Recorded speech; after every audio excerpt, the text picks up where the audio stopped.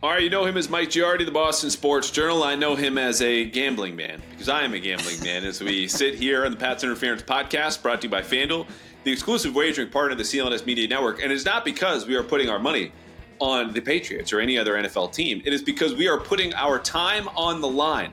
It is 4:30 Monday night, Black Monday, as it's known in the NFL. Bill Belichick's job very much in the air. So as we record, we are running the danger of some sort of announcement, even though our good mutual friend Tommy Curran says do not expect an announcement here today regarding Belichick.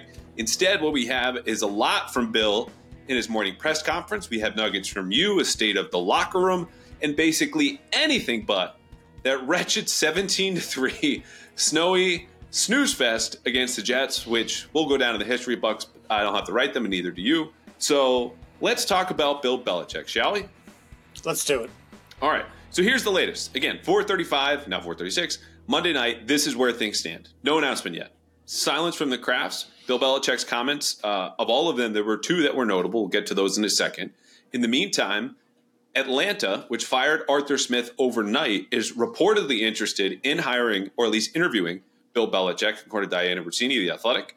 Mike Vrabel, meanwhile, in Tennessee, according to Jordan Schultz of Bleacher Report, would have interest in coming back to New England if he's let go by the Titans, who also are weighing their future with Vrabel, according to multiple reports. Scott Zolak today on Zolak and Bertrand hinted that he doesn't believe the meeting between Bill and Kraft today. So maybe we're making the minus 10,000 bet just by recording, but we're gambling anyway. We're gambling men. Anything to add to all of that? I'm not surprised the Vrabel stuff's starting to pick up some steam. If you look at the way the Titans have played over the last year and change, it's a bad roster, which is in part why John Robinson's not there anymore.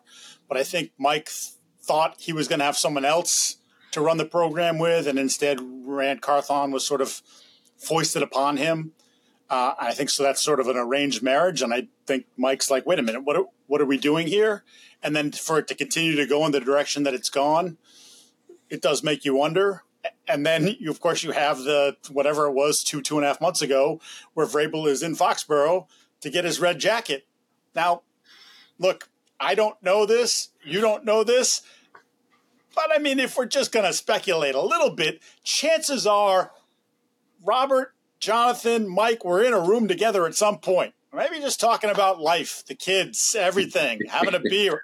And then maybe the question came up, how's it going in Tennessee? And I don't know, it's hard not to put those two together. They'll have to deny it because, again, if they didn't deny it and it were to come out, then that's tampering. And we know there can be big penalties for that. But, what are we doing? Hey, look, you put the label on the front end. You let the people know this is speculation. You can say whatever you want. Okay, Mike Giardi. Yes. So that is welcome here in the podcast. You just be honest with the folks listening. This is not hard reporting. I would imagine, too, that their conversation was not dominated by the Hall of Fame or Travis Kelce or Taylor Swift at the time when he came back in mid-October. But I think that is a fair to speculate. And Mike Vrabel, again, it's not even so much, Bill's suddenly vulnerable. Maybe he wants to come back. Things aren't so great in Tennessee. And that arranged marriage, as you said, has gone south. And so we'll see. All right, I mentioned Belichick's press conference. That is really why we're here today, because I don't know what you expected at 7:30 when this press conference started a couple of minutes late, as it wants to do, but that's fine.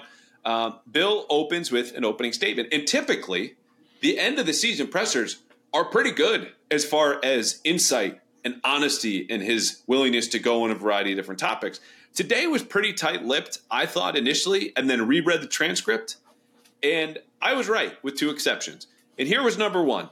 This from his opening statement, after 6 sentences reflecting on the season, Belichick says, quote, "So, I'm under contract. Do what I always do, which is every day I come in and work as hard as I can to help the team in whatever way I can." And boom, or snap, or bam, Bill breaks a cardinal rule of his own media playbook by not only discussing contracts, but his contracts, which to my knowledge, and you have a lot more hair, a lot longer tenured, a lot bigger brain to go back in the memory bank for when Bill has spoken generally.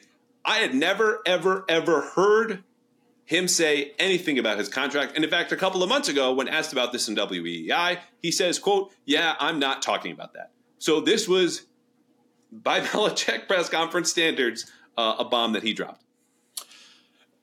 When I heard it, the first thing that came across my mind was, other than the wow factor, and as you said, you go back into the recesses of your mind, I'm like, he's never talked about this before. In fact, the only time I really remember him addressing a contract thing was, of course, the Brady, when they drafted Garoppolo. We all know about Tom's age and contract situation. Generally, he won't go there. And to me, it triggered in my mind, he's drawing the battle lines. If you think this was going to be easy, if you think you were going to do, Mr. Kraft, Robert, Jonathan, that you were going to push me in a certain direction and we're going to have this elegant solution. Yeah, no. The elegant solution would be you pay me what you owe me and we'll figure this out in some way, shape, or form, whether that's me staying or going. But, I'm letting you know I have the leverage. You think you do, but I have the leverage. I have a year on my contract. You got to pay me. Okay, I would – and I might later tonight on TV very strongly debate the leverage point. But I just want to stay with the quote because, again, him saying I'm under contract is not necessarily new information. It's been reported he's under contract through next season. And so that's not new. But him proclaiming that, to me, obviously, again, early in his opening statement to say I'm under contract is a strategic type of desperation. Because to your point, this is him saying do it. Go ahead, fire me. I'm not going anywhere. You are going to have to pick me up like the kid who is leaving the birthday party at the bowling alley and still wants to go to the claw one more time and holds on to that as his mom's pulling him away and screaming because Bill just wants to play the claw one more time. He wants to go back. He wants to rebuild the team, as he put it, reconstruction today here, by the way. And I do think those battle lines were drawn in a way. Now, if I'm Belichick and I see what I would describe as some favorable Kraft reporting the last couple of months, or stories come out or things get leaked, obviously things are going to be pent up and I'm going to make a move. And I would take the same opportunities he did to make this move. Were you surprised that it stopped there or he didn't open up except for one thing, which we'll get to in a second? Like, what, now you've had more time to digest. Do you think he should have said more or is this enough? No, I think it was enough. I think it was just sort of like the opening salvo in this whole process that we're going to have here that I know, I've been saying all along, I think it should be over. I've said that. I've been on record. I wrote about it. I've talked about it, whatever. But to me, it's like, do it or don't, but just pick one and do it. So you can, and this isn't just about me covering it and keeping us in waiting. You're at a pretty fragile state from an organizational standpoint. What direction are you going to go? Are you going to try to bring the band back together? I mean, we've heard our boy Mike Reese bringing McDaniels and Ziegler. I'm like, why not we just invite everybody back? Dimitroff, Pioli, Charlie Weiss is available. I mean, he can consult. Con Candy, yeah, right. We'll bring the claw I just referenced. We'll do it's all those games. Or are you going to take a new direction? And is that direction cleansing this thing completely, blowing it all out and starting with fresh ideas? And quite frankly, having Robert and Jonathan get uncomfortable because even though the relationship with Bill is difficult, because Bill's difficult, you at least knew, you could predict how it was going to go every time you dealt with him. He's going to be gruff. It's going to go this way. He's going to want this. He doesn't want that. Do you want to step outside that comfort zone and hire someone from a different program with different ideas that you're not used to and bring in a GM that you don't know? All these different things that would have to happen. And if you're, especially if you're going to go that way, I want to start that thing right away. I want to know, I want to get those people in the building and I want to start laying the groundwork for what is going to be a new foundation to the franchise. And the longer you wait on it, I just think we're already seeing names not fly off the board, but already people are being requested for interviews, talking to other people. Adam Peters is a name we've all thrown around. San Francisco, well-respected, has some roots here, right? He's already got requests to talk. And it's the longer you delay the process, is Adam Peters going to wait? Is he going to sit around and wait for you when there's 5 other jobs? And again, there's only 32 GM jobs. There's only 32 head coaching jobs. It's not like they're out there all the time. You can just, I'll pick this one or I'll wait for this one. No, eventually, if you want to run your own program, you want it to happen. You want it to happen soon. I'm glad you brought up Adam Peters because I've made this joke in this podcast before that if I'm searching for anything and I'm in and around the NFL, I have to list Ben Johnson's name first. If my toilet breaks and I need a plumber, well, I should call Ben Johnson. Obviously, he can fix this. And I'm just thinking, if Ben Johnson and Adam Peters, Ben Johnson, Lions offensive coordinator, Adam Peters, high up in the 49ers front office.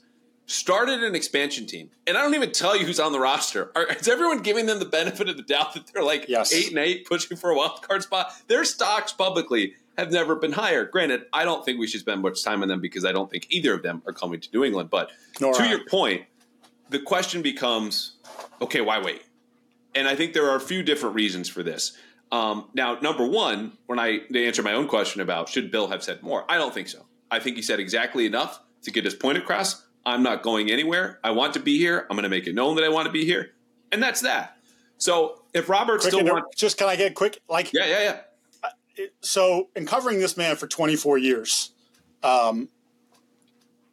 especially in the last, call it the last 10 years, he occasionally will slip up. I think occasionally he'll say something in a press conference and you can see he tries to reel it back in. Talking about Mac, whatever it was, we tried to let him work, whatever. He was going to say work through his problems but I didn't want to do it. But generally, there are so few of those that happen a year that I've said this before, I admire his consistency and his ability to not say anything or just slip that one thing in there. I think it's all very calculated. So I think he knew, this is the outline of what I'm going to say. And that's it. I'm just going to let this one thing, I'm going to put this one thing on the table and then I'm going to just leave it there. And you guys can do with what you want, but I'm going to put a little pressure on the guys above me to make a decision. Well, I'm glad you repeated that because I think, some folks would push back on this. Oh, it's media drama. They're pulling small things out that aren't really there. And I would say, again, know the man that you're rooting for. Study what he does and how consistent he is and how historically he's not said anything he doesn't want to. He's the most disciplined interviewee I've ever come across, I've ever seen. He says what he wants to, and that's that. And so when it's in the opening statement, which he's thought about, Michael Holley has written in his books that Bill would take 10 to 15 minutes or every press conference. I can't vouch that he continues to do this, but I would imagine he did this today to go through what am I going to be asked? What do I want to get across? What do I want to say? Hey, I'm here. I'm obligated to be here was number one on what do I want to get across. Now, the next question is, okay, so what's taking so long? If the Crafts want to move on, Bill wants to stay, why not just fire him? Well, there's the whole ceremony of it, right? To honor the history of the last 24 years, 6 Super Bowls, 13 AFC Championship games, however division title and number of division titles, you want to do it the right way. Now, if Belichick says, as I think the undertones here expressed, I'm not doing mutual parting of the ways. There's nothing mutual about this. I want to stay, and that's that. And Robert tries to massage it and it doesn't work. Well, then you go, okay, can we trade you? No. Because, and this has been brought up to me, and I can't vouch for this again, but it's worth wondering, if he has a no trade clause in his contract, when they redid it last year, that ends that. And now you're at the point of, okay, we either have to fire you or you come back. And that's why I think this takes time. I don't know if Robert's tried to massage it, but it seems clear to me with these undertones. He's not interested in the mutual parting of the ways. It's going to be ugly, and now it's on the Crafts, as everyone knows, if he does exit. And probably is not interested in a trade either, not to mention his market, as we ran down, might be Atlanta, Dallas, which we can talk about later, and then nobody else. Yeah. Well, how about Nashville? That was a lot. No, how about Nashville? Okay. I believe he has a place in Nashville or maybe in the area. So not a stretch to say he's familiar with the area. Clearly must like the area a little bit to have invested some money into that area. I don't know. You just start to Amy Strunk that. There's a lot of things that would have to happen. The Rand Carthon thing probably would not work, or Rand would just have to, dude, we're propping you up, but he's going to do what he does for the next 3 years, and you either have to go along for the ride or whatever. But you start to think about different options or places that need to make a splash, and despite the record, there's still, I think that's why, one of the reasons why Atlanta would be interested in him. Hard to sell that team in that market. Bill Belichick, the one who gave us the worst loss, the thing that's going to be hung on our graves forever, Arthur Blank is going to look at 28-3 for the rest of his life. What if I got Bill in here? What if Bill turned the program around? What if Bill still has a little magic in him and, takes us back to that place and this time we win it? I don't know. I think there are enough people, even though these people are really rich and really smart. I think when it comes to football, I think a lot of them don't know what the hell they're doing, and they do things.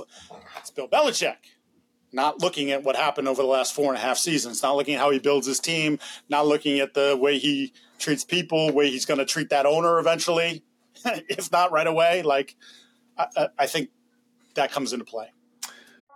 So it's sad to say, but we all knew this was coming.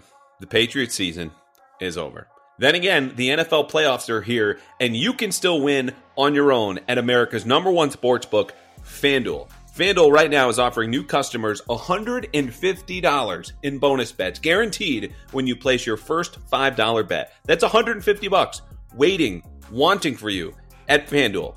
All in bonus bets, win or lose. The FanDuel app is so easy to use, and there are so many different ways to bet, like live same-game parlays. Believe it, I've used it. Celtics games all the time. You can also find new bets in the new Explore tab. You can make a parlay in the Parlay Hub, the best way to find popular parlays, and lots more. Money line, point spread, you name it. So visit FanDuel.com/Boston and make your first bet a layup. FanDuel, the official partner of the NFL. Must be 21 years or older and present in select states. FanDuel is offering online sports wagering in Kansas under an agreement with Kansas Star Casino, LLC. First online real money wager only. $10 first deposit is required. Bonus is issued as a non-withdrawable bonus bet that expires 7 days after receipt. Restrictions do apply. See terms at sportsbook.fanduel.com. Gambling problem? Call 1-800-GAMBLER or visit fanduel.com/RG in Colorado, Iowa, Kentucky, Michigan, New Jersey, Ohio, Pennsylvania, Illinois, Tennessee, and Virginia. Call 1-800-NEXT-STEP or text NEXT STEP to 53342 in Arizona, 1-888-789-7777, or visit ccp.org/chat in Connecticut. In Indiana, call 1-800-9-WITH-IT, 1-800-522-4700, or visit ksgamblinghelp.com in Kansas. In Louisiana, that's 1-877-770-STOP. Maryland, visit mdgamblinghelp.org. In West Virginia, visit 1-800-GAMBLER.net or call 1-800-522-4700. In Wyoming, Hope is here. Visit gamblinghelplinema.org or call 800-327-5050 for 24/7 support in Massachusetts, or call 1-877-8-HOPE-NY or text HOPE-NY in New York. So the Falcons example made me laugh. And we'll transition to the second thing that he said today, because that's also, you could argue is equally notable, because the leverage he would have, and let's say this is him talking to the part of Robert that wants him to stay versus the part of Robert that thinks he should go, is, okay, I'll be flexible. I'll change. This is like the last pitch before any breakup. I'll do whatever you say you want. I'll stop smoking. I'll, come home early or whatever it is. Right. And who knows if that's true, deals with personnel. But the idea that he would go to Atlanta after he broke that franchise with Tom Brady over his knee in the Super Bowl reminds me of the Thanos meme and quote, you could not live with your own failure. Where did that bring you? Back to me, just has to be said. I mean, like that, he's going to have a joke if he goes down there in the opening press conference of like, a lot of history here. Did you just like, wait, we won't talk about him. Is that Marvel? Did you just nerd out with Marvel stuff on me on the podcast right now? Apropos, though, no? I mean, it's nerdy. It's very nerdy. All right. Thanks, Michael. just putting it out there. Hey, Buckhead's beautiful, too. Just saying. Like Atlanta, what's the draw? Buckhead's really nice.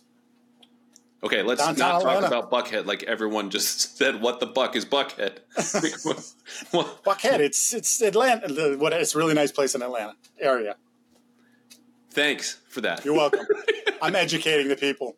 Why would he want to go to Atlanta? Nerd. Okay, moving on from the Marvel to the second thing that he said, the personnel control. Here's the other quote. Yes. And this was not the opening statement. I do think, that's my personal belief, this was also intentional. Again, he's deliberate, he's dispassionate, and he's disciplined. Keep that in mind every time he's at the podium. Quote, when asked about, would you relinquish personnel control? Yeah, look, I'm for whatever collectively we decide as an organization is the best thing to help our football team. Which, yes, is a variation of just, we did what we thought was best for the football team. Collectively, though, is doing a lot of heavy lifting. Do you buy that, first of all, that he would relinquish personnel control to stay? Yes, but I think it would have to come with, well, I shouldn't say definitively yes. I think he could be convinced of it, but I think it would have to be one of his acolytes, which I am totally against. Because I'll say this a million times, I don't care, pick a name. John Robinson, Dimitroff, Pioli, Ziegler, in some way, shape, or form, to some degrees, like really high, they owe Bill Belichick. Bill Belichick made them. His success rubbed off on them, and therefore they were able to get jobs elsewhere running their own programs. And by the way, none of those guys, I guess Thomas had the 1 year in the Super Bowl, and then it went downhill. John built a playoff team and then all of a sudden stopped being able to draft, and they went in the tank, and now that roster is in complete shambles. I mean, they might have a quarterback, so maybe they're in a little bit better shape than the Patriots are, but it's minute. I don't think any one of those guys could come in here and Robert Kraft could say, Bill, you're answering, or he's in charge. He's going to pick and you're going to coach. You really think they're all going to be deferential to Bill? I'm sorry, I just don't believe that that's the case. I believe that Bill intimidates the crap out of a lot of people, and I don't think those people are any different. And so you can come back here with the best intentions that they're going to run the program and you're just going to coach the players that we pick. But I think at the end of the day, it's going to be like, well, Bill, I'm thinking about this guy. Nah, I don't like that guy. But you know what? My friend Urban Meyer coached this guy in Florida, and he says, so he's 71 years old. Andrew, he's going to be 72 years old before the next season starts. I'm not that age. He's got me by a bit. I don't want to change. I hate change. And I think that most people, as they get older, are less embracing of change than, hey, when I'm 25, you say, hey, maybe you should try, I was a writer, maybe you should try TV. Well, okay, I'll give it a whirl. I did it for 25 years. Now I'm back to doing this other thing. But go back to the other thing, kind of difficult to get my head and brain wrapped around it. And I think he's been doing it for 20-some-odd years longer, 50 years in the NFL or about to be. He wants to do it his way. In his mind, his way works all the time. And you saddle me with Mac Jones, you did this, you did that, and now all of a sudden I can't coach? Now, please, I can coach. Give me a semi-decent, semi-competent quarterback, and I'll be right back where I always was, on top. Well, I had a next question, and now I don't think I could ask it, which is why could this work? Because let's give him the benefit of the doubt. I'm with you, and that I think people hear this sentiment from him. Again, I'll read it one more time. Yeah, look, I'm for whatever collectively we decide as an organization is the best thing to help our football team, and that was in response to a question about, hey, would you give up personnel control? If he's telling the truth there, and that would include handing over the keys to the front office, it does sound like an olive branch. It does sound like the simplest solution available to the Crafts, that you keep the greatest coach of all time and you remove his weaknesses with roster building, which are just self-evident at this point. Forget the 29-38 record. Just look at the draft. Look at the last three free agent classes. And then someone else does a better job, and he looks like a better coach, and we move on. Except what you just said, how actionable this is. It just doesn't seem plausible if it's someone in the family who came up under Bill, learned under him, and reported to him to then turn the tables and go, yeah, this is actually what we're going to do. What you want, it's not going to happen right now. We're going to do it this way. Or we're going to bring in more analytics because this model says this. I believe in that. I've evolved. You tend to reject this stuff. We're going to do it my way. That being said, do you see any way that actually happens? Is there an actionable person? If there is a person, who would it be that could make that scenario work in a way that, again, if I had to bet, no reporting, it's probably how Robert Kraft wants to do this, right? From a PR standpoint, it's the safest thing for Robert to do. And I've said this a bazillion times over the last whatever. Robert doesn't just like to be loved. He loves to be loved. And he can, and his people can put on Bill Belichick the Tom Brady thing. Well, but Robert, you agreed to the contract that said we're not going to franchise you. And you have said repeatedly, we felt like Tom had done so much for us that he earned the right to do what he wants. Thinking that at the end of the day, he's still going to come back to me because that's what he's always done for 20 years. He decided not to. It's a regrettable decision. And look, at the time, I thought it was the right decision. I thought sticking with Bill over Tom made sense because I thought Bill had more time, and I thought Bill's ability to run the program, was greater than it is at this point. We don't have to do the revisionist history in this, though. The Brady thing, I think, is fair. Like, it's important that Robert doesn't want to be the guy that shoot away Tom Brady, the greatest quarterback, and then 4 years later. But I don't think he wants. So when the other thing I keep saying, and it's like it sounds like I'm sitting on the fence, but until he does it, I'm not going to believe he's going to do it because I think Robert is sentimental. I don't think Jonathan is, but I think Robert is, and I think Robert still has the hammer. I mean, I think Jonathan does a lot of stuff on the day-to-day, but this decision is still going to be Robert's decision, and quite frankly, he's in his 80s. It might be the last big hire that Robert makes, the last I steered the program back in the right direction again. And I think there is fear that I'm going to get stuck with this, and then he's going to go someplace else, Atlanta, Nashville, Chicago, whatever, Washington, and all of a sudden a year or two, he's going to do what Tom did. And he's going to be standing there in front of everybody with the freaking Lombardi trophy, and my program's going to be 6-11, and we're going to be looking at, well, maybe we need another change. Maybe we need to find another guy. There's a fear there that I think there shouldn't be at this point because you're, again, 4.5 years of but he's an 80-something-year-old man, and he's sentimental, and I think this is not the easiest thing to do. I agree to an extent, and just to put a bow on what do you have a name? Earlier. Do you have a name that you think can actually make it work?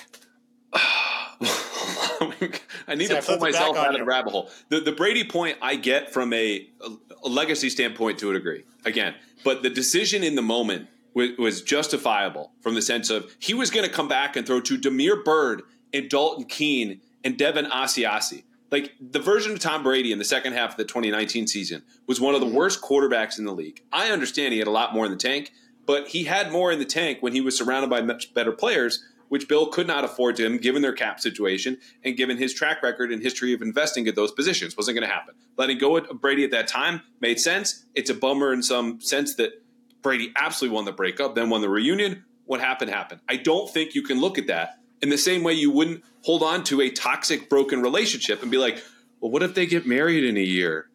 Am I going to feel bad? No, live your life. Split, wash your hands. If Bill goes on, good for him, given everything that he did here. As far as answering my own question and now yours, which we're just like passing back and forth. It's your turn. I have a couple names. Okay. But what I fear is exactly what you outlined. Like, Bill intimidating this person and pushing his way to get final say in a way that maybe gets back to the Crafts, maybe doesn't. But people who want to get back into the game as GMs, like a John Robinson, maybe a Bob Quinn, that aren't in there right now, have the ties, maybe the trust of the Crafts. I don't know how the Crafts feel about either of those candidates, or honestly, their interest level. But there are people who have a little leverage right now. And Bill might be able to, as Patricia supposedly did in Detroit, not roll over, but be able to still get his way, even if the first few months we're going to pretend like, no, this was their call. Mm-hmm. So they're not new names, but it would have to be someone in the family, right? Yeah, and I'm so just not on that thought thing. I just can't. It still comes back to me the fact that they're going to look at him. Even if you're Bob Quinn and you've been removed from this place for 10 years, John's been removed from this place for whatever, 8-10 years. It's still Bill.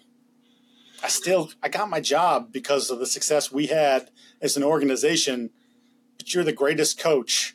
How much did I really have to do with that? I might have scouted that guy. I might have recommended this, but like in general, you put this thing together, and it doesn't sound great, but I was riding your coattails a little bit. I mean, at least John went out and built his own program and had success building his own program before it fell off. What does Bob Quinn have to, that roster was never any good. And then when he decided to move on to Matt, then it just imploded. Right. And I think people change to a degree. I don't know what John Robinson has been up to. I know Bob Quinn, I believe, has been in Cleveland, and that's a very different front office. Hails from the Eagles model. They're deep into analytics. Like, there's probably a pitch there to say, hey, your blind spots, I will shine a light on and we'll fix right away. Like, resources, information, the processes, the systems.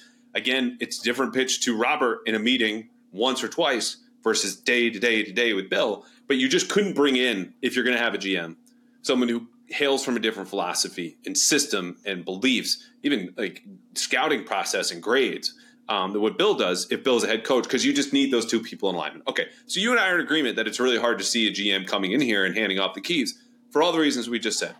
And so I just come back to, I think it's a waiting game.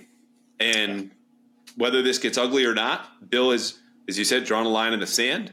And they'll probably take some time. I think they owe it to each other to take some time and try to negotiate or sway the other. But I think ultimately, I don't have a timeline on this, they're going to end up where they likely started, which is it's probably best to move on. The Crafts don't want to fire Belichick. But look, Stacey James gets paid good money for a good reason. They can put out some kind of statement on their own if they really want to and have to massage it unilaterally. Yeah, I agree with this because I haven't been of the mind that it was going to happen quickly. And when the report on the broadcast yesterday with Glazer was like, I think it's going to happen quickly. And then but then there was the caveat, well, unless there's a trade, like to me, this is all part of the process of negotiating, which is why I felt like it was going to take some time.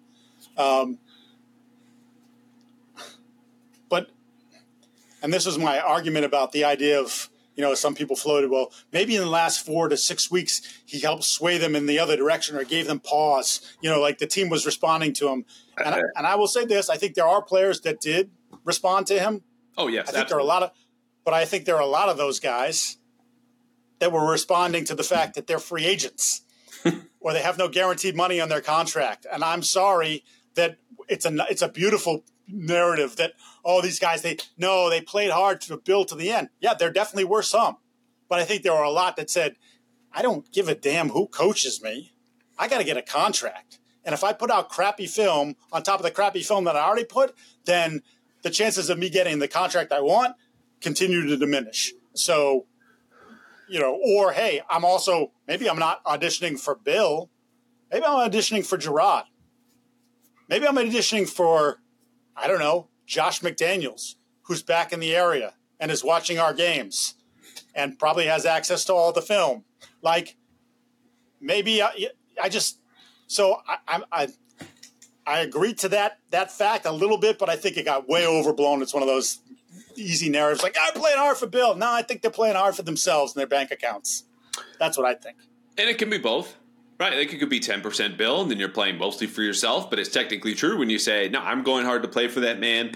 And look, it's hard to play football, anything less than fully motivated, okay? Which isn't to say that guys give the same level of effort every week in and week out, but just simply for your safety. And it's more played at 100 miles an hour with collisions in every play between some of the greatest, strongest athletes in the world. You have to be paying attention and have to want that to keep going. So whether it's a little bit for Bill, mostly for themselves or not, whatever. But I want to end on this as far as Bill goes, because we brought up Atlanta, and Atlanta matters, not necessarily in a way that the interest might be mutual, but that's a little leverage for Bill saying, okay, well, I could go there. Like, that's an owner who wants me, a market that needs me, a team that has already stabilized my weakest positions as an evaluator. Got a good running back, got a good tight end, receivers, not a problem. I just need to do everything else. I'm okay at pretty much everything else. Even if he doesn't want to go there, that's there for him to point to. The other part about this waiting game is of how long this goes might depend on a football game down in Texas that will kick off just after 4 o'clock between the Cowboys and the Packers. And I was not of the mind all season that Bill would go to Dallas in any kind of way because Mike McCarthy's there. They're playing well. They've got a good record. Bill wants personnel control. However, in light of the last comment that we just deliberated and went through, that he might be willing to give up personnel control, that is a front office, given what I understand is a good relationship with Jerry Jones and Stephen Jones from Belichick, and one he respects from an eye for talent, always bringing up the Pro Bowlers when they play them now seemingly once every 2 years, that he would probably have a say and be okay not with having final say, as Bill Parcells did, which is another little bit of beautiful symmetry here. What do you think about Dallas? If they lose on Sunday, that Bill wants to wait and drag this out, if anything, just to give his market a chance to balloon a little bit. I don't think there's any question. And Dallas is a situation that I'm sure he looks at and says, boy, I can get the record pretty fast there. Yes. That's doable. And I could get the trophy and then shove it up all your hindquarters in New England that doubted me and thought that I should be gone and wanted to turn it over to Mayo or someone else. And like the whole notion, absolutely. I mean, and look, they're going to they're going to run into decisions where they have to make about certain players, CeeDee Lamb, Micah Parsons, in terms of can they pay all these guys the big dollars. I think Jerry will figure out a way to do it. And compare those decisions to, hey, do we want to bring back Anthony Jennings? And that's not meant to be slander for Anthony Jennings. Just hold Micah Parsons in one hand and a guy who's been one of the best edge defenders, at least in the AFC as far as the tape that I've watched. And Anthony Jennings had a career year. But, the talent is not comparable. Of course you would take those problems in Dallas versus the ones in New England. Anyway, sorry, continue. Well, there are some that believe that Bill wanted to draft Micah Parsons a few years ago. Oh. So now I get to work with the guy that maybe the closest thing to LT, which I think is a stretch, but whatever. His name does get brought up in conjunction with LT. Yeah, sure, that's attractive. And think what I can do with that guy. Think of the things that I can do. Think of the nightmares I can cause for opposing offenses. And that's what I do. And then I already got a guy who can run the offense. And if I can get him he did a better job cutting down the turnovers this year, I can just get him to play at that level. Got an elite receiver in CeeDee Lamb. I guarantee, Jerry, we'll be in the NFC Championship game. Guarantee you. Lock it up. Villainous hand rubbing. Oh, it's easy going down the roster, right? Yeah. That's just everything I could do. You start looking at and look, we talked about it way back in late September, early October when they played that game. Just leading up to it, you're like, you put these rosters side by side, and we didn't know that this was what it was going to look like. We were all still of the mind that 7, 8, 9 wins, it's possible. They might win. Yeah. Yeah. Right. Yeah. Yeah. How'd that go? And then you watched it play out. You were there. We were there. That beautiful stadium, great facilities, by the way, easy to sell. Come on. Not even a comparison. That place is ready to win. The owner's got more money than he knows what to do with. Yeah, I can get the record in 2 years. Let the Johnny Walker Blue flow, Mike Giardi. Yes. Jerry Jones, big fan of his scotch. Yes. Okay, moving on. You had a tweet today. Scotch. I love scotch. Yes. Stop speaking Spanish to me. I don't know how old that reference is. This is part of getting old. Ron, we've literally been here the entire time. 2005. Anyway, you had a tweet today. You got to watch it. Yeah, go ahead. Yeah. Anchorman. And as you are wont to do, you tweet these things out that I miss. And somehow they pop up in the following feed, or they're retweeted by someone else. I'm like, how did I not see this from Giardi, which has some sort of insight or angle? Or, I wish I had seen this basically a lot earlier. And your tweet today which is both a combination of just a small delight and a little bit annoying. Quote, I cannot stress enough how in the dark staffers feel in Foxborough right now. They're operating as they would under normal circumstances, but have a cloud of uncertainty hanging over their heads. A number of coaches are in the final year of their contracts.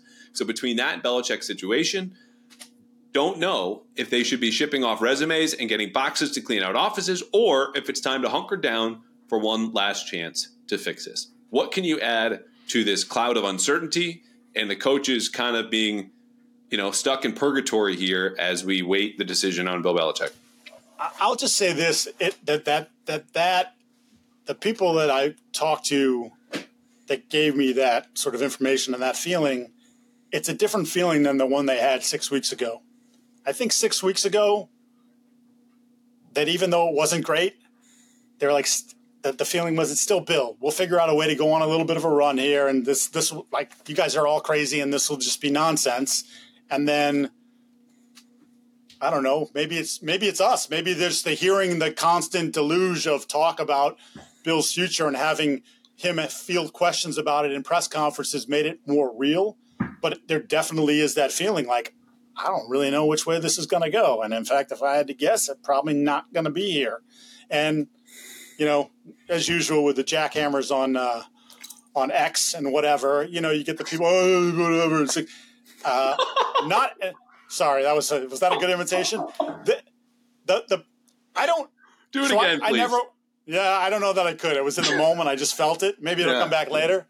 But I don't care whether you feel bad for them or not. But I think there are people that don't have the right perception of what these guys' lives are like and what's at stake here. A lot of these guys aren't making $1 million or $500,000. So, you take away the check, just happened to me not too long ago. You take away the check, and it's like, okay, I got bills to pay and mouths to feed, and like. Well, here's the thing. I don't even want to stop at the $500,000 because a lot of people would hear that and go, "Oh, I would take 200." Like that's not a problem. It's more to the point of you were underpaid in New England.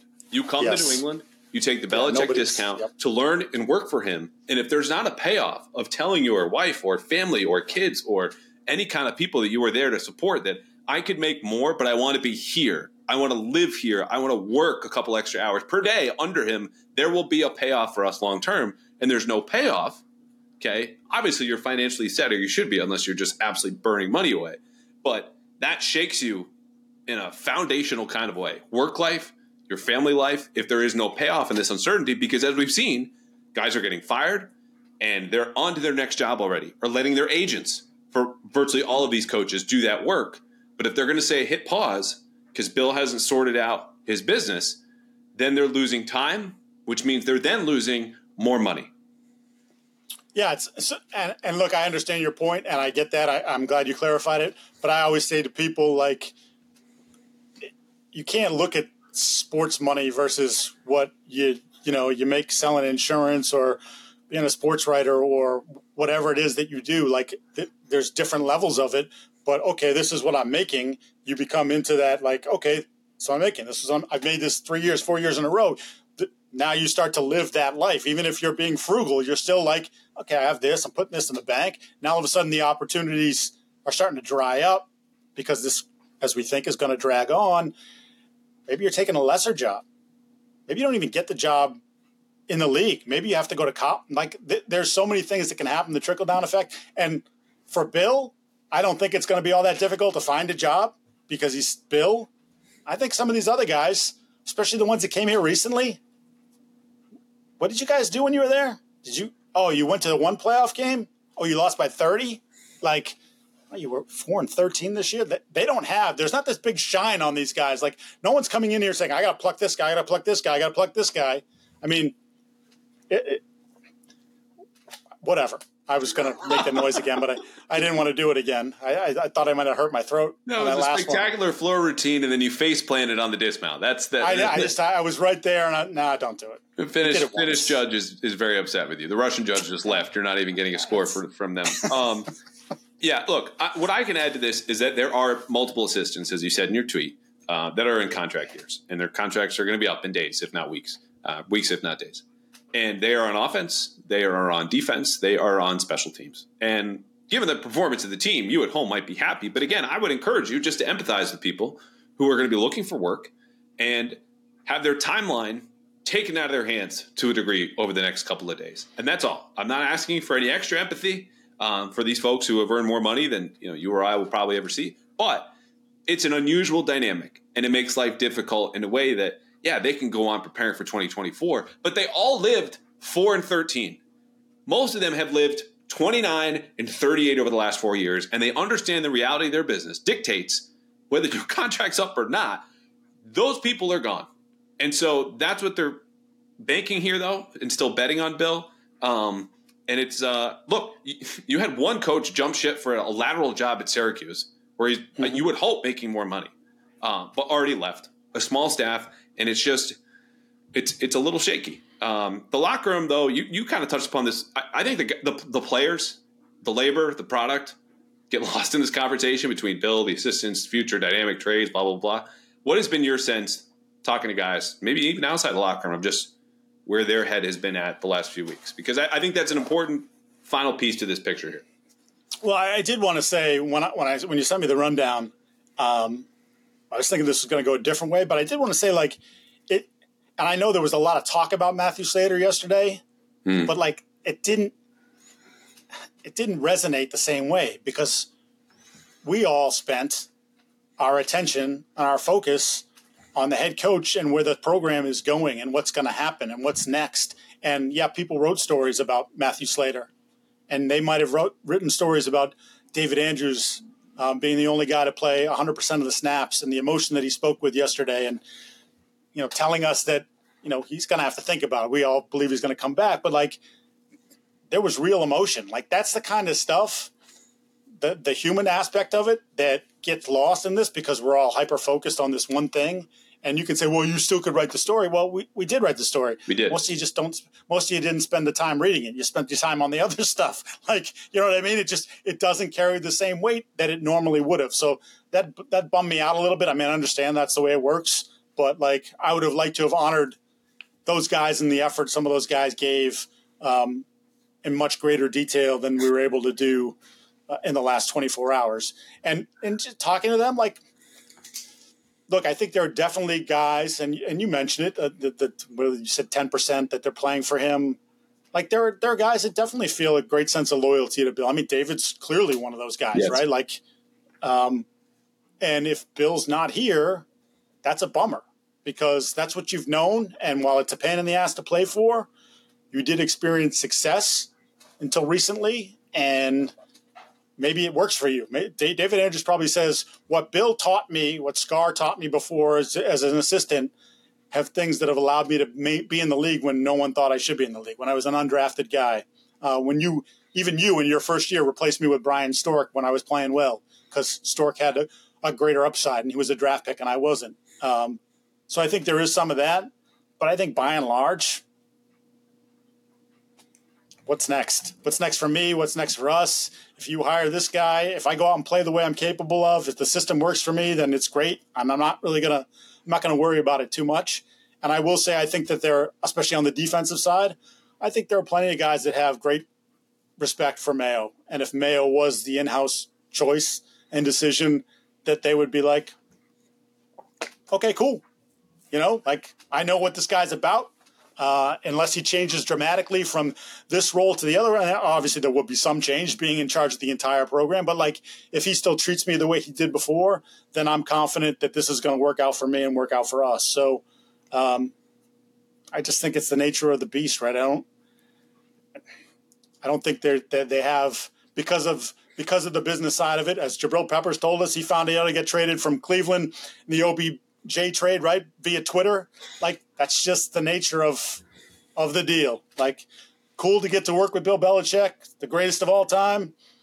But if it's someone else, I still got to play hard. I still got to earn my dollars, and I still got to get my next check. Yep, because that's business. It's not personal. And if you want a personal touch, I mean, you spoke about the lessons David Andrews took from Bill Belichick and Dante Scarnecchia. I did a whole story on this. Going around the locker room, I think I had 9 guys quoted, talked to some more, but you only have so much space. In a newspaper in 2024. And it just said, what did Bill mean to you? And Josh Uche is talking about, I don't have kids yet, but the stuff I learned here, the stuff I learned at work, I will pass on to them because of how it shaped me. So that was a great quote. It pains me to tell you that, but that was a great quote. Thank you. I made it up all myself. Well, I figured. I wasn't going to say that. Josh, you gave yourself away. Incredibly thoughtful guy in Josh Uche. So yes, very smart fella.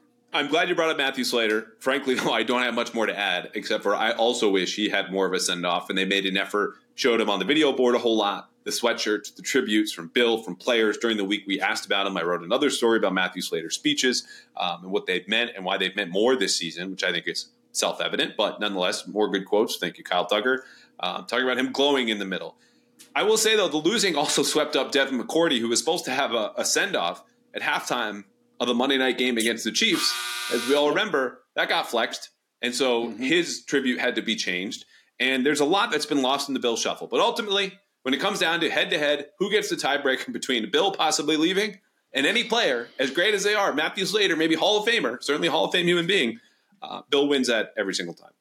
So, speaking of Bill, it has been put to me, another one of your little tweets, using the word modernize, that from people who have been in the front office and left, people who have heard things about the front office, that there are things there that are missing from a resource standpoint. I've brought up analytics a bunch of times. I wrote about sports science and how they don't necessarily invest as much as other teams. And I would say the results speak for themselves. Again, 29 and 38.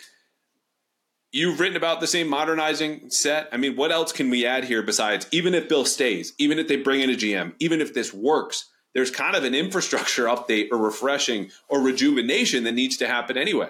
Am I wrong? Yeah, no, you're 100% right, and I think that's some of the push and pull that you have as well, with the idea of if you feel like you want to bring Bill back, how do you get it to that place? And I think when I first started to hear the word, I think that's before Mayo had, whatever, the quotes about Mayo rubbing people the wrong way. So there was still plenty of shine on Gerard, which some of that's been kicked off, although I think Gerard handled himself very well in his sort of responses to that story a couple Very weeks savvy. later. But the notion that ownership looks at Gerard and sees Bill to a certain degree, and I don't mean the gruff, that exterior, it's my way, the highway, but sort of a modernized version of Bill that has the business acumen that he did, and that props him up and Mayo up in their eyes. Like he went somewhere else and he had some success, and now he's come back here and quickly climbed up the hill, to show us that this is going to be a head coach, whether it's here or somewhere else in the relatively near future. And so it's hard for me to say without sort of attaching it to Gerard, because that's maybe the first time that I started to hear that. But it's little things too. Like, can you imagine you bring in someone who says, we're investing way more in analytics? How many times would they have had to buzz the electric shock collar on Belichick when he decided to punt at the 50-yard line or from the 45 going in? Or, hey, even when you're down 17 points and you probably don't have a chance, well, who gives a damn if we lose by 30 or we lose by, maybe just take a shot. Maybe we catch lightning in a bottle. The other, oh, wow, they went for it. They got it. Oh, wow, they scored. Now it's a 10-point game. Get a little tight. Maybe Belichick still got the magic. You don't know. Instead, Bill just kicked the ball. Just kick the ball again. Well, I mean analytics even, because Ernie Adams handled some of that, right? And Evan Rothstein did for a little bit. I don't think he has those duties anymore from what I've been told. But it's more integrating them into their draft processes where I'm asking hey, how much is this involved? And it doesn't have to be, a bunch of nerds with a lot of math. It's just timing or how quickly. I don't want to know about your bench press reps. It's Nick Caserio talked about this. It's Sloan. How quickly are you getting it off of your chest, which mimics the same motion of shooting your hands out for a block or a pass rush move. That kind of force that you're generating, shooting your hands off of your chest or from this position, that matters. Are the Patriots measuring those things? Are they using the tracking data to understand the separation in college and how much that correlates or translates to the NFL when looking at receivers or running backs who generate X amount of missed tackles per rush? Not all of this is so complicated. And yet the default has just been to rely on Bill and his decision-making. When you're a genius, which he is and remains, that works out more often than not. But when you start to regress, it shows big time because everything is built around him. And so when he sinks, it takes everything down with him. Well, how many times did you write the story about winning in the margins? And to me, what you're talking about is, again, it's sort of winning in the margins. You don't always – yes, the end result comes on Sunday or Monday night or whenever you're playing, wins and losses. But what does it take to get there? And could you have found yourself a little advantage in the draft in April, in free agency, or even on your own roster? Maybe you're underutilizing someone that if you looked at the right data – or if maybe the coach just got it out of his head that this is the way it has to be, and you just listen to a new idea and were willing to tweak it, which is something that when he was rolling, he did. But again, the default is he had Tom. If you were close and you had Tom, you had a good chance of pulling those games off. But I think that they've lost a lot of games now in the margins. And when he sits there and tells us whatever it was 4 weeks ago or 5 weeks ago, again, calculated, how many one-score games that we've been in, how many one-score losses that we've been in. Yeah, dude, right. And you used to win those games. And, again, you won them because you had Tom. But you outlasted teams. You outsmarted teams. How many times did we do – I mean, they did a segment on the radio, right? It was Zolak and Bertrand. The other team is stupid. Because you were smarter than them. And you just waited them out sometimes. You put pressure on them until they cracked. And now you're the one that cracks. But you're still walking around thinking you're the smartest guy in the room. And you're not. And it's okay to not be. You had a hell of a run. But you could tweak it. Maybe you could find that way. And he hasn't been willing to do that. Even, go back to the Cole Strange pick, right? And why am I drawing a blank on the athletic measurements there? Are they changing the way they're doing things? Because Cole's this kind of freaky athlete and No, they just went back to doing the same things that they've always done. That might have been the outlier. And then guess what? The outlier He's okay. Well, and fine. that's, he's right to have that confidence. Right, altogether, absolutely. the resume speaks for itself. I've called him many times and believe it, greatest coach of all times. I've also heard stories in the draft room where they'll build the board and you come around to the third or fourth round and you see who's on up next. Top-rated player, graded on everything. Months and months, years of work goes into this. And he looks and just goes, "You're that guy who's 2 columns over," and just pulls them. And you can't say anything because he's Bill Belichick, and you trust that intuition. Clearly, intuition has failed to your point. And so what I would say is you modernize the processes. Also, one thought on the one-score games. It's a fair point that stuff tends to normalize. 500 record over a period of time. They're 4-8 or 4-9, whatever it is this year. Not all one-score games are made equal when you are losing to the Giants and the Jets and the Commanders and the Raiders. As far as the GM, I'd heard from someone. That was by the way. That was just quickly. Yeah. Maybe of all the things that he said this year in press conferences, that might have been the one that rubbed me the wrong way the most. I didn't like it. A favorite phrase in your place of work. The whole league is about one-score games, like legitimately. That's why it's the parity and like we're looking at you look at the AFC. Who's okay? Baltimore. They've got the but like if you told me Cleveland was going to come out of the AFC. I could be bought.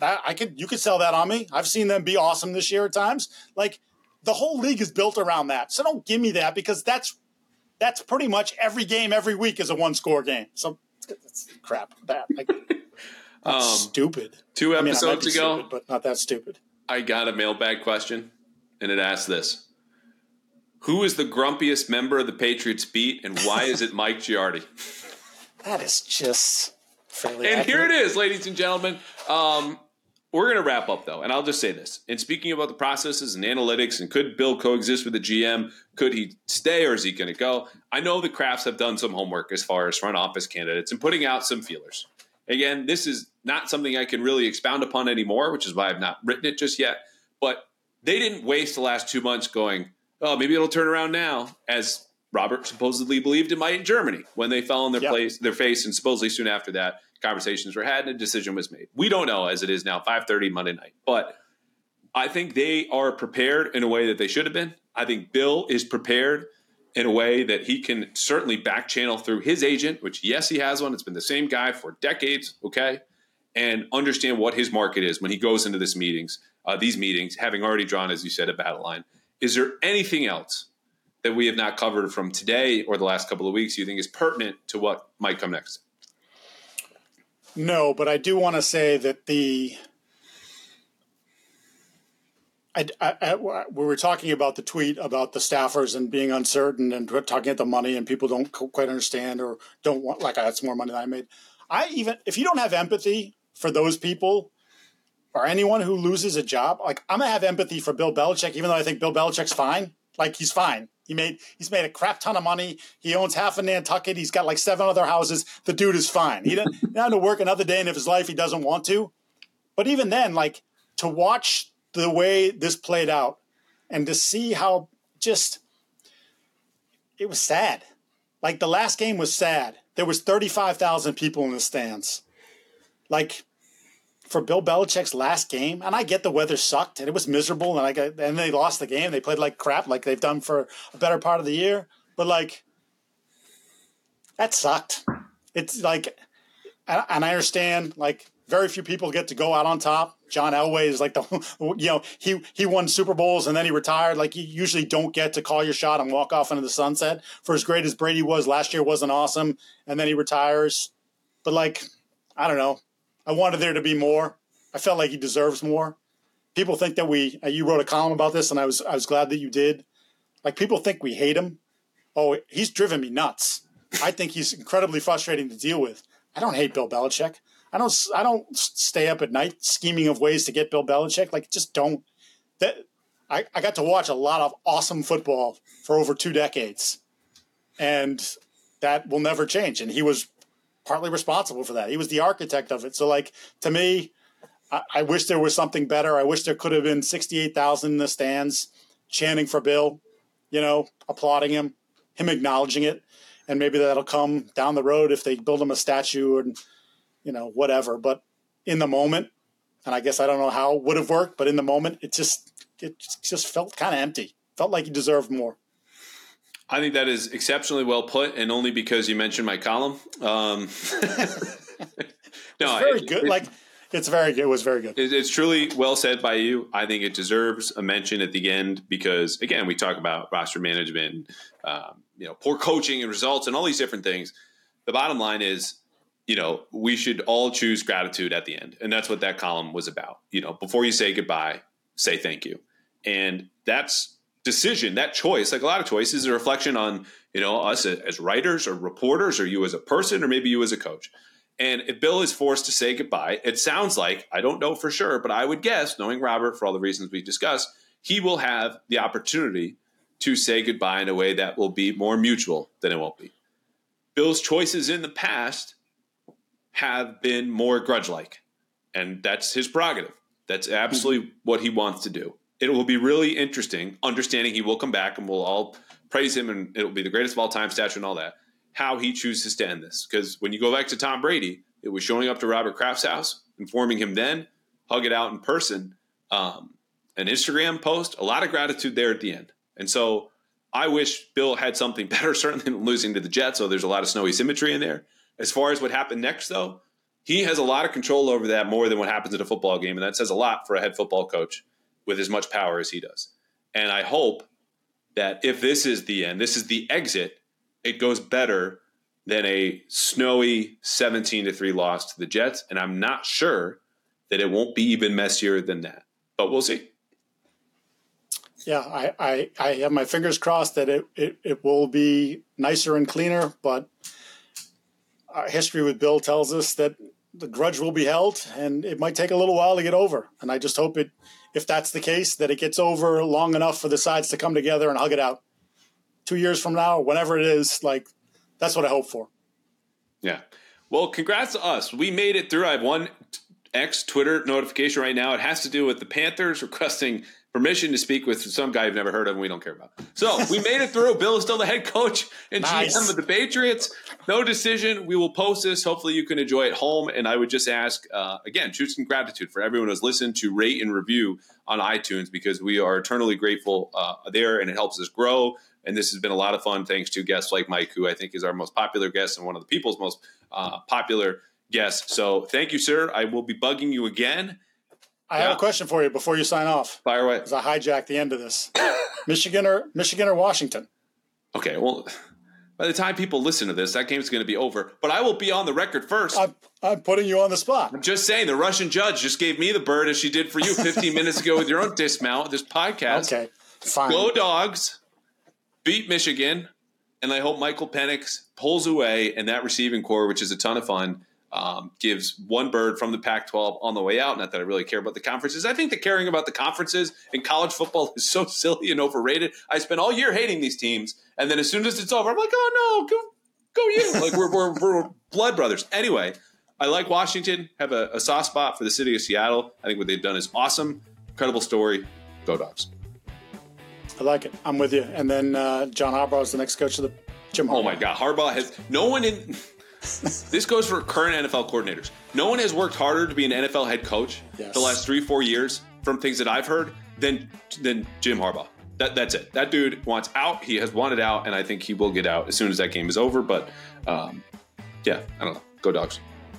Go Dogs. I'm with you. Go Dogs. See ya.